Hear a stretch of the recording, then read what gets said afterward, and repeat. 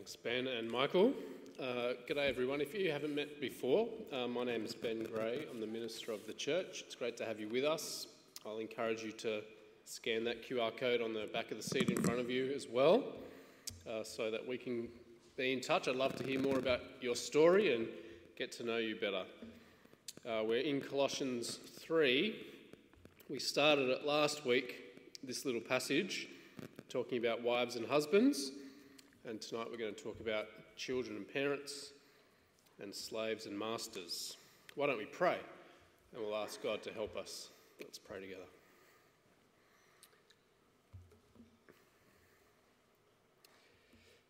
Our Father, we thank you for these moments together now, and we thank you for your word. We pray that by your Spirit you would help us to understand it rightly, not only to understand it, but to delight in it, to receive it, to build our lives upon it. We ask that you would do this for us for Jesus' sake. Amen. Today's Trinity Sunday in the church calendar, as no doubt you're already aware. The church calendar really doesn't shape our church life very much, but given it's Trinity Sunday, I thought it would be good to start with a long quote about the Trinity. Can I say, is there anything less boring than thinking about who God is?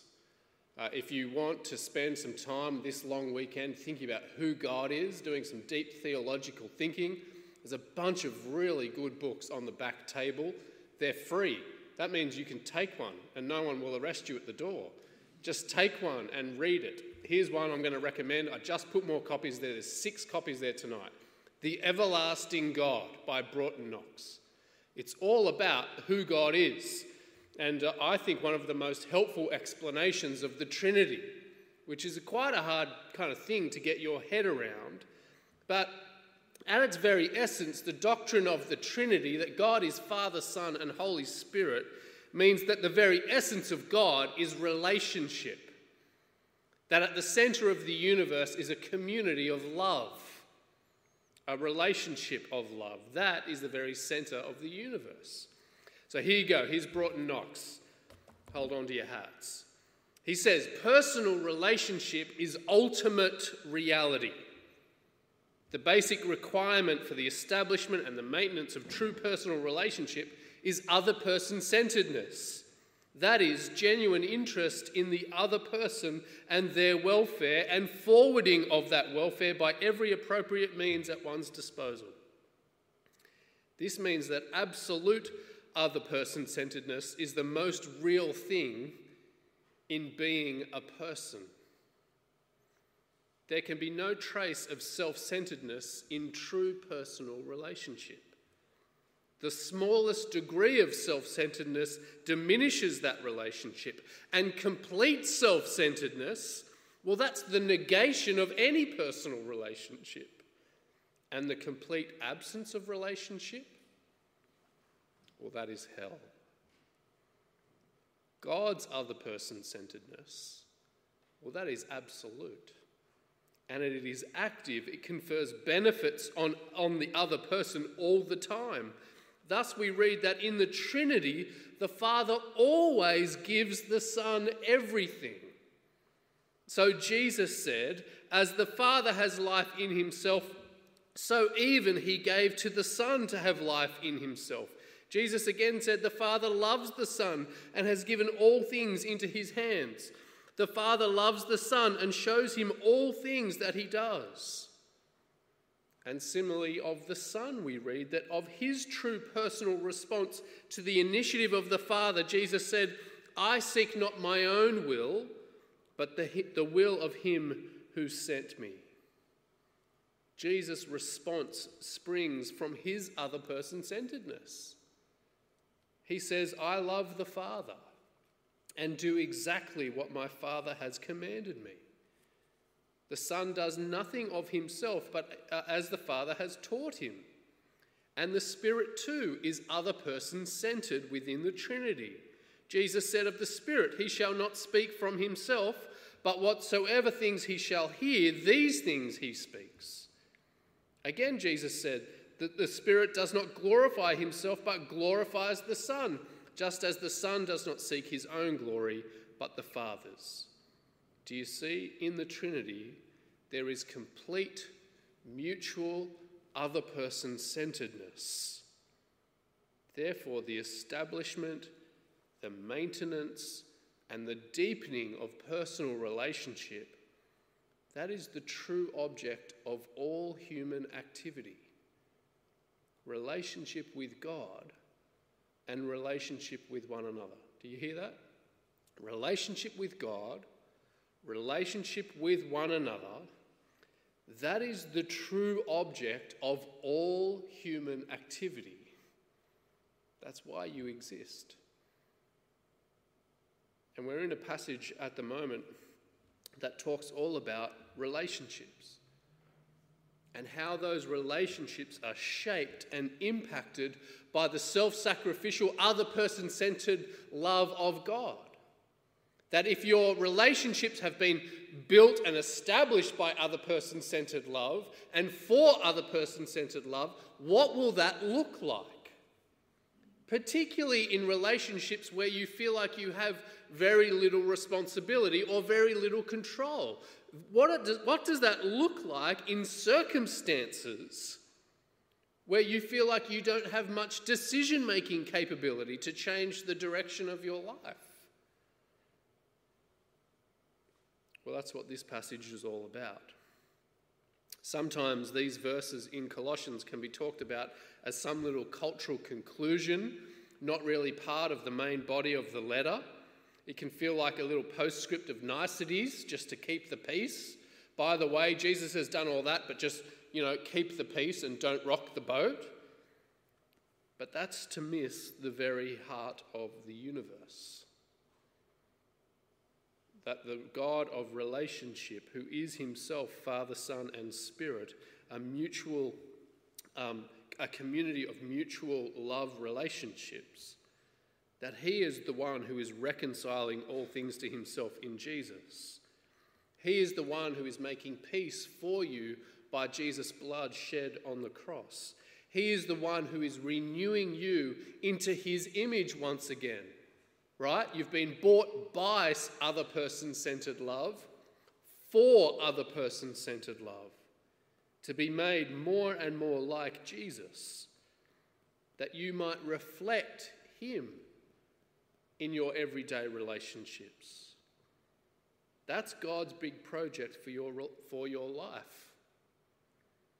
For you to reflect his other person-centered love more and more and more, as he remakes you into the image of his Son. The challenge for the Christian who has been reconciled to God, who's being renewed into the image of Jesus, who's been raised to life in Christ, and is now living out that reality, the challenge is, what does that look like in everyday relationships? And it's difficult for many in the Colossian church as it is for our church, because that reality needs to be lived out in very mundane, very everyday ways. And so there's this picture of the fact that you've been raised with Christ doesn't mean that you've been lifted out of the relationships of this life. It doesn't mean that you kind of have been disembodied and that you have this existence where those relationships don't matter anymore, where those responsibilities don't matter anymore, right? And that you're just going to live this disembodied, raised with Christ life over here. And Paul's big point here, as it is in the very next letter in 1 Thessalonians, is to say no.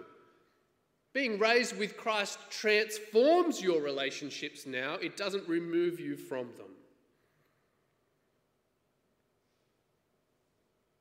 And so he comes to these Christians in the midst of these relationships and says, even here, you get to live out the lordship of Jesus and his other person-centered love.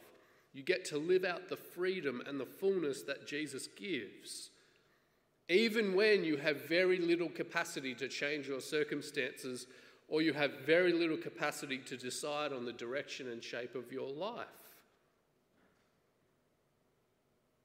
when you don't have much control over your life or much capacity to change things, how do you live this out?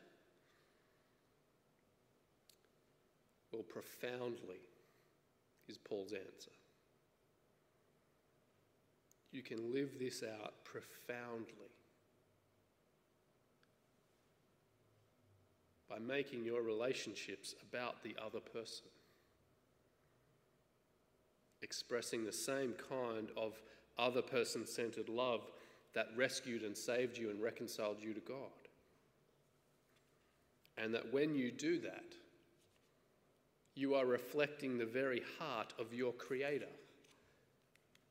That when you love other people and live in relationship to them like Jesus, then you are expressing the very essence of reality, no matter what situation that you find yourself in. So that other person-centered love is the most real and most Jesus-like thing you could do any day of the week. And just as we said last week, this picture of relationships, it totally flips the script on our cultural expectations of relationships. And once again, we see this countercultural and counterintuitive mutuality in relationships. It runs against our personal bent for selfishness. It runs against our cultural bent towards self-centeredness. And here, the challenge for you and for me is that we might model Jesus' humility and Jesus' other person-centeredness as we direct all those Jesus-like traits of love that we see earlier in the chapter towards one another. And amazingly, the love of Jesus doesn't wipe out the differences that exist between people and the particular roles and responsibilities that people hold. Jesus doesn't wipe those differences out, but he totally transforms how we express them. And he begins it with very simple instructions for children and for parents. Have a look at verse 20 with me, where he says, "Children, obey your parents in everything, for this pleases the Lord. And fathers, do not embitter your children, or they will become discouraged." Again, it's totally countercultural that Paul would address children as responsible people, that they are responsible people within the community of the church. That is a totally countercultural thing. I'm going to stop for a second and try and fix this, because it's driving me nuts. Is it driving you nuts?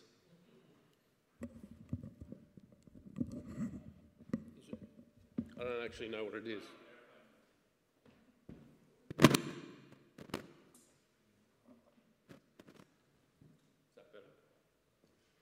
Let's see how that goes. That's the extent of my tech abilities right there.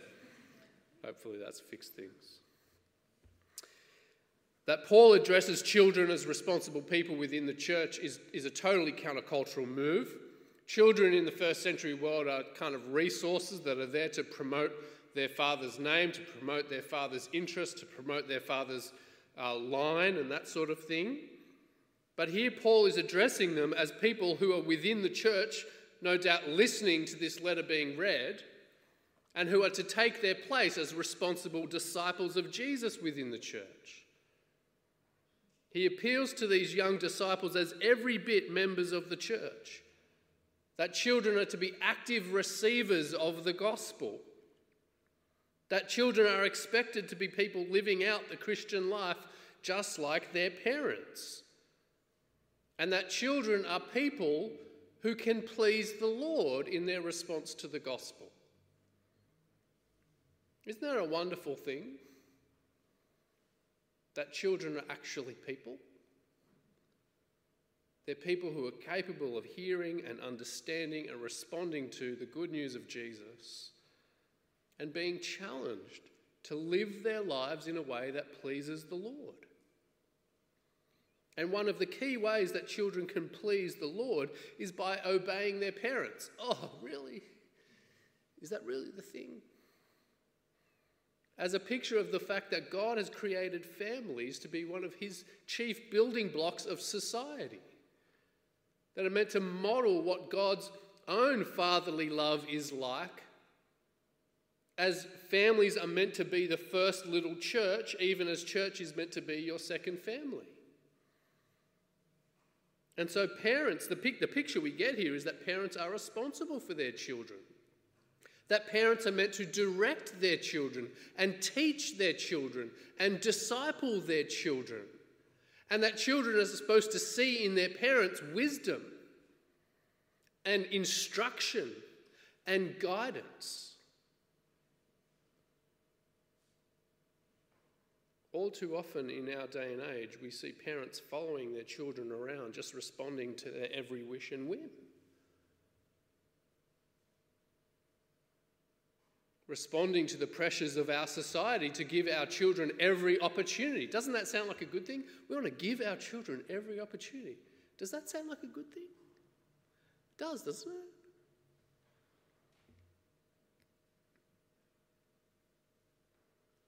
But friends, if your children were to miss out on every opportunity and gain Jesus, that would be a good deal. What's the point of chasing our children around this world, giving them every opportunity, if they cannot see from us and receive from us and find from us and follow us in following the Lord Jesus?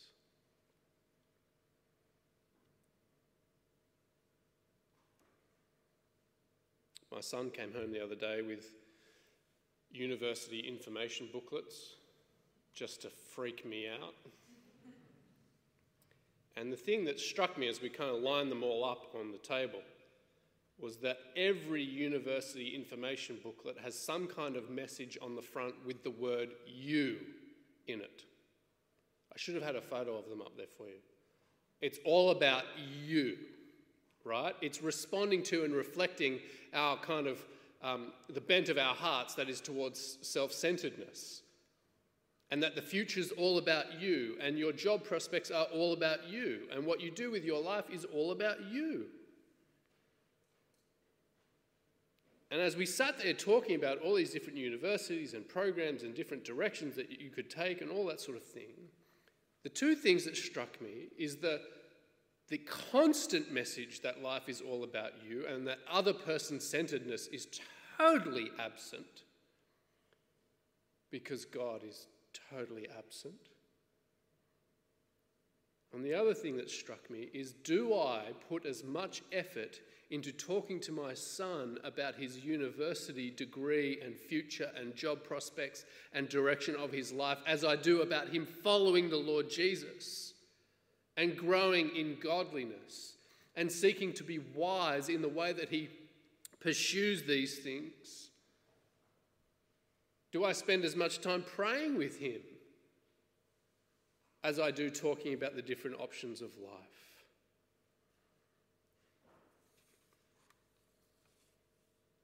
The picture we get is that children ought to be looking for and finding in their parents guidance and wisdom and instruction that enables them not to make the most of every opportunity, but enables them to know and to trust and to follow the Lord Jesus.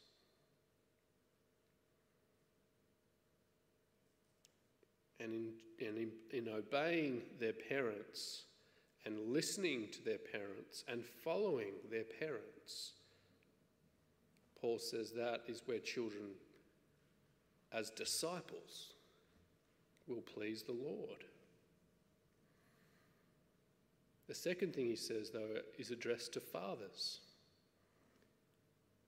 You could make a case that it's fathers and mothers, but I wonder if Paul singles out fathers because fathers have a propensity to fail in this area and embitter their children because of their expectations or their absence. But also because fathers are given a particular responsibility to reflect the fatherhood of God to their family. And Paul says to fathers, do not embitter your children, or they will become discouraged. The picture is provoking your children to the point of rebellion, not so much from their parents as it is from the Lord. Do not promote the conditions within your family that encourage and enable your children to run away from Jesus, even as they run away from you. Do not embitter your children, or they will become discouraged. If there's something that children and young people of this generation need in seeking to follow after the Lord Jesus in this world, they're going to need courage. Courage to be different. Courage to stand for the truth. Courage to repent and believe the good news.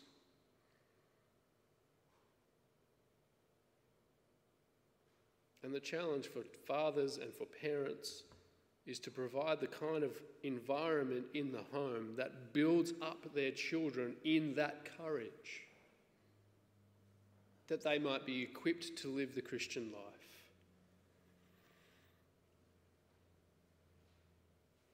How might you discourage your children and embitter them so they want to stop following Jesus, even as they stop obeying you? Well, you can do it really easily. If you want to embitter and discourage children, you can constantly make and break promises. The opposite of what God does. If you want to discourage children, you could be totally inconsistent, changing your mind every day. If you want to embitter your children, you could incessantly nag them, could be on their back about everything that they do. I remember being challenged some years ago about whether in my parenting my children think leaving the lid off the peanut butter and lying are kind of the same thing because of my response to both those things. Do you respond to the small things with the kind of weight that you're meant to respond to the big things, right? That's a good way to discourage your children. You could discourage them by embarrassing them in front of their friends or by not spending time with them. Are we so consumed by our own busyness and our own stress and our own failures maybe that we forget to have fun with our children? We forget to enjoy them, that we forget to learn how to play.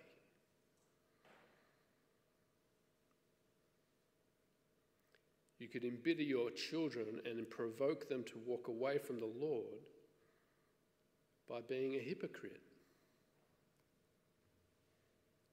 I think my greatest fear in the world is that my children think they see a different person up here on a Sunday as what they see in the house next door all week. Terrifies me.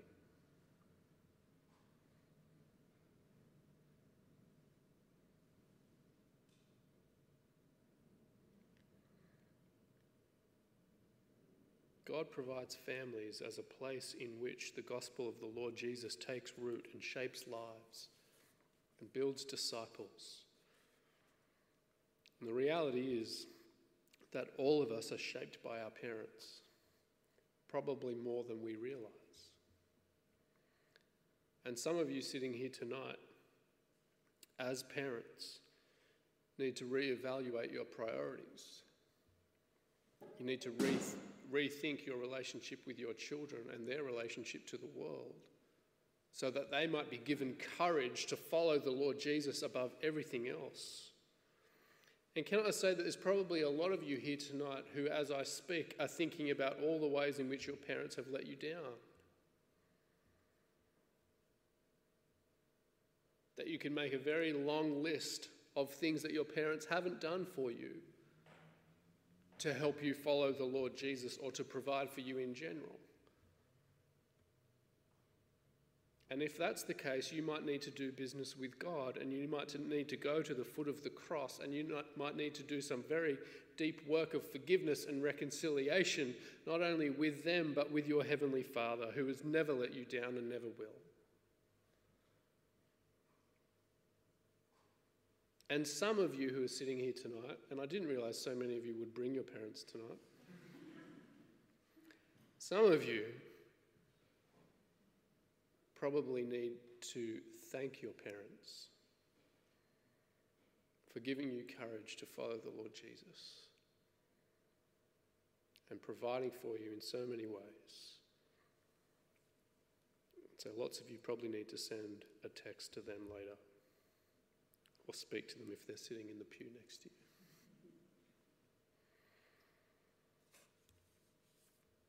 Paul moves on from children and parents to talk about slaves and masters. Have a look with me at verse 22. Slaves, obey your earthly masters in everything, and do it not only when their eye is on you to curry their favour, but with sincerity of heart and reverence for the Lord. Whatever you do, work at it with all your heart as working for the Lord, not for human masters, since you know that you will receive an inheritance from the Lord as a reward. It is the Lord Christ you are serving. Anyone who does wrong will be repaid for their wrongs, and there is no favouritism. Masters, provide your slaves with what is right and fair, because you know that you also have a master in heaven. It's amazing, isn't it? Paul addresses masters, which is quite remarkable, in suggesting that masters owe their slaves anything. And not that just that their masters owe their slaves something, but that they owe their slaves what is right and fair.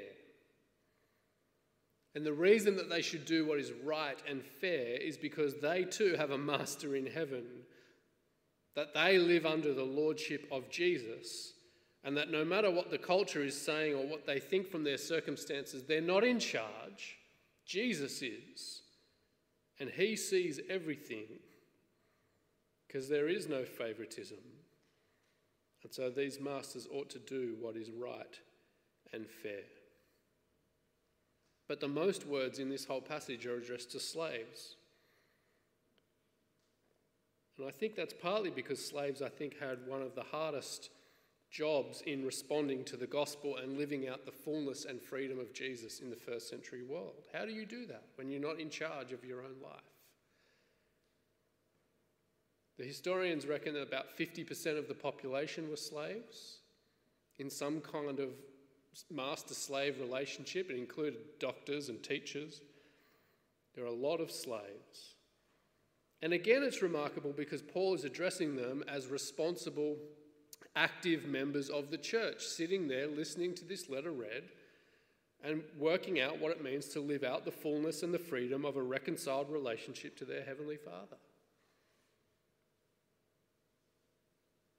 Now, people struggle when they read these verses because they think, why doesn't Paul just say, slaves, run away, you are free? Right? Which is a somewhat ironic thing, because if you skip over to chapter 4, you'll see that one of the people who walked through the door holding this letter as a messenger from Paul is none other than Onesimus, the runaway slave, whom Paul is sending back to this church to be received as a brother, a fellow Christian in the Lord. One of the things that needs to be clarified is the fact that the Bible never endorses slavery as a good thing. The Bible never grounds slavery in God's creative design or the pattern of the gospel like it does for marriage.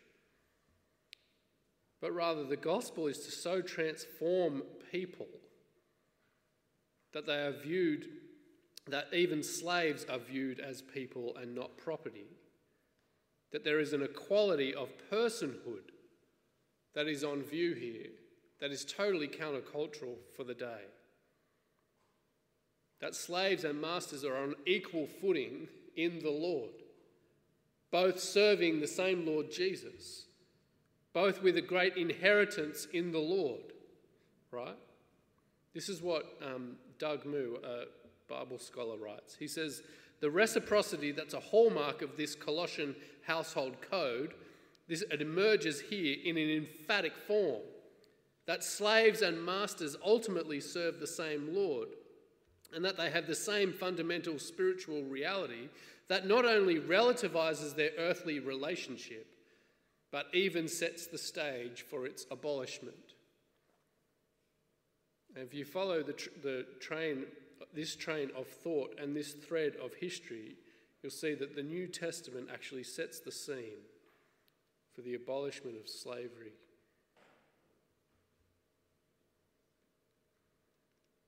But Paul, as he addresses slaves, reminds them that they have a new allegiance, that they're living not for their earthly masters, but they're living for the Lord Jesus. And given the way that slavery worked in the New Testament, that it's different to kind of the transatlantic slave trade that we kind of have in our heads, many people have taken the leap to say this is more of a picture of an employee-employer relationship, and so it's totally relevant for our work life. That's true to an extent, right? Though you wouldn't want to claim that the job you have to go to on Tuesday morning is anything like slavery, despite what it feels like from time to time.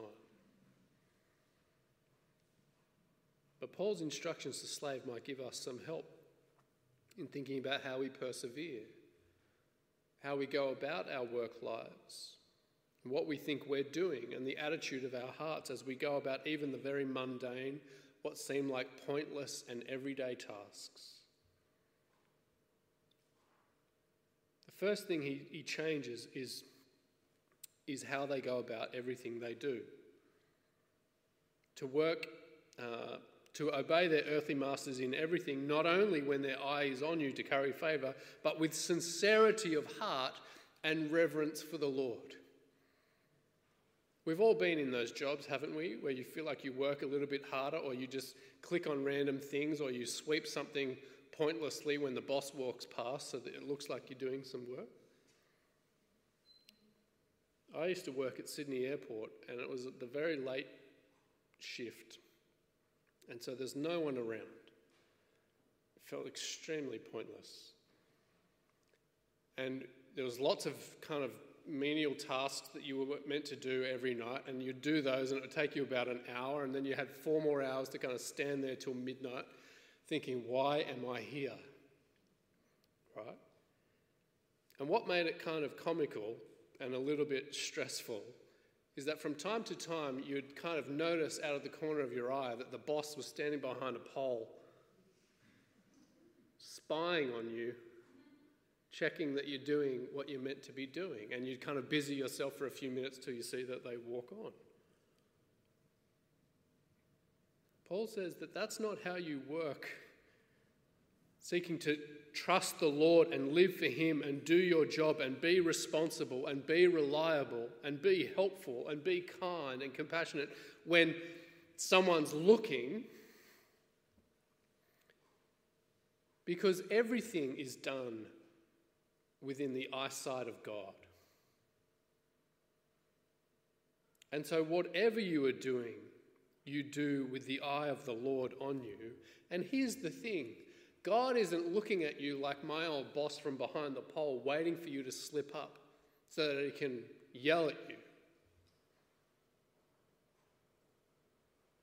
That the face of your Heavenly Father is always turned towards you in love because of the Lord Jesus. And his eye is upon you because he cares for you. And his eye is upon you because he's for you. And his eye is upon you because he delights in you. And so you can live and work with all your heart, knowing that you are cared for and that you matter and that you are loved by your Heavenly Father.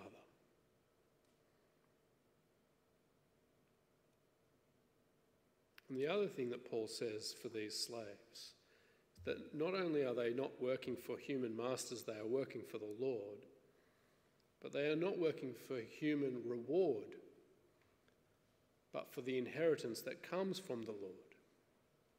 Again, speaking to slaves in the first century who would not inherit anything, to be told in Christ you will inherit everything means that they are free from the fear and the anxiety of not having anything in this world. And where do they look for their security? And where do they look for their comfort? And where do they look for their reward? Well, the joy of Jesus' perfect future. If Jesus is the firstborn over all creation, the one who will receive all things, and you are in Christ, you too will inherit all things in him and the joy of his eternal kingdom. And so that you are free to let your heart let go of all the earthly rewards of this life.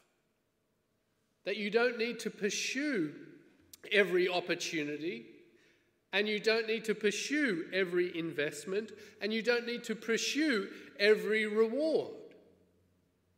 That you can be content and you can rest in the infinite and the eternal inheritance of Jesus' perfect future. You are set free from that fear and that anxiety and that discontent as you live for him and for his reward.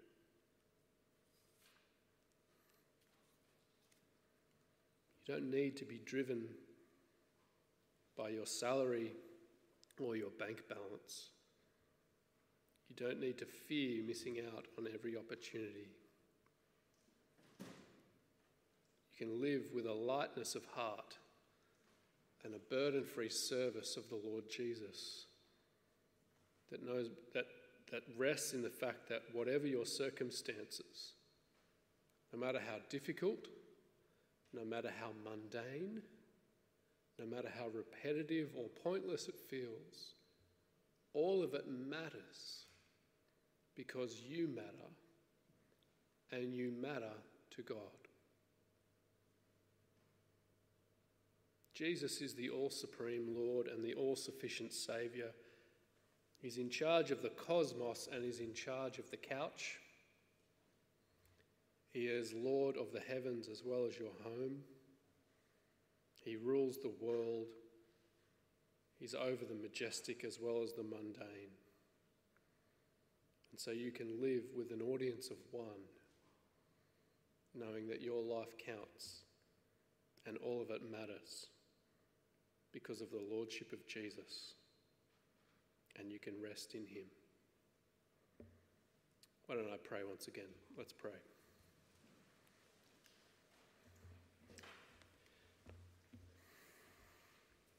Our Father, we thank you once again that at the centre of the universe is a relationship of love that you call us into, you draw us into by your grace. Help us to be so transformed by your other person-centred love, the love that rescued us and reconciled us to you, that we might live lives of other person-centredness, and that we can do that in whatever circumstance you place us, with whatever relationships we find ourselves in. That we can do that with sincerity of heart, knowing that your eye is upon us, knowing that what we do matters because it's redeemed by the precious blood of the Lord Jesus. So help us to live with light hearts, with burden-free service of you. Help us to do that every day, knowing that every day Jesus is Lord. Amen.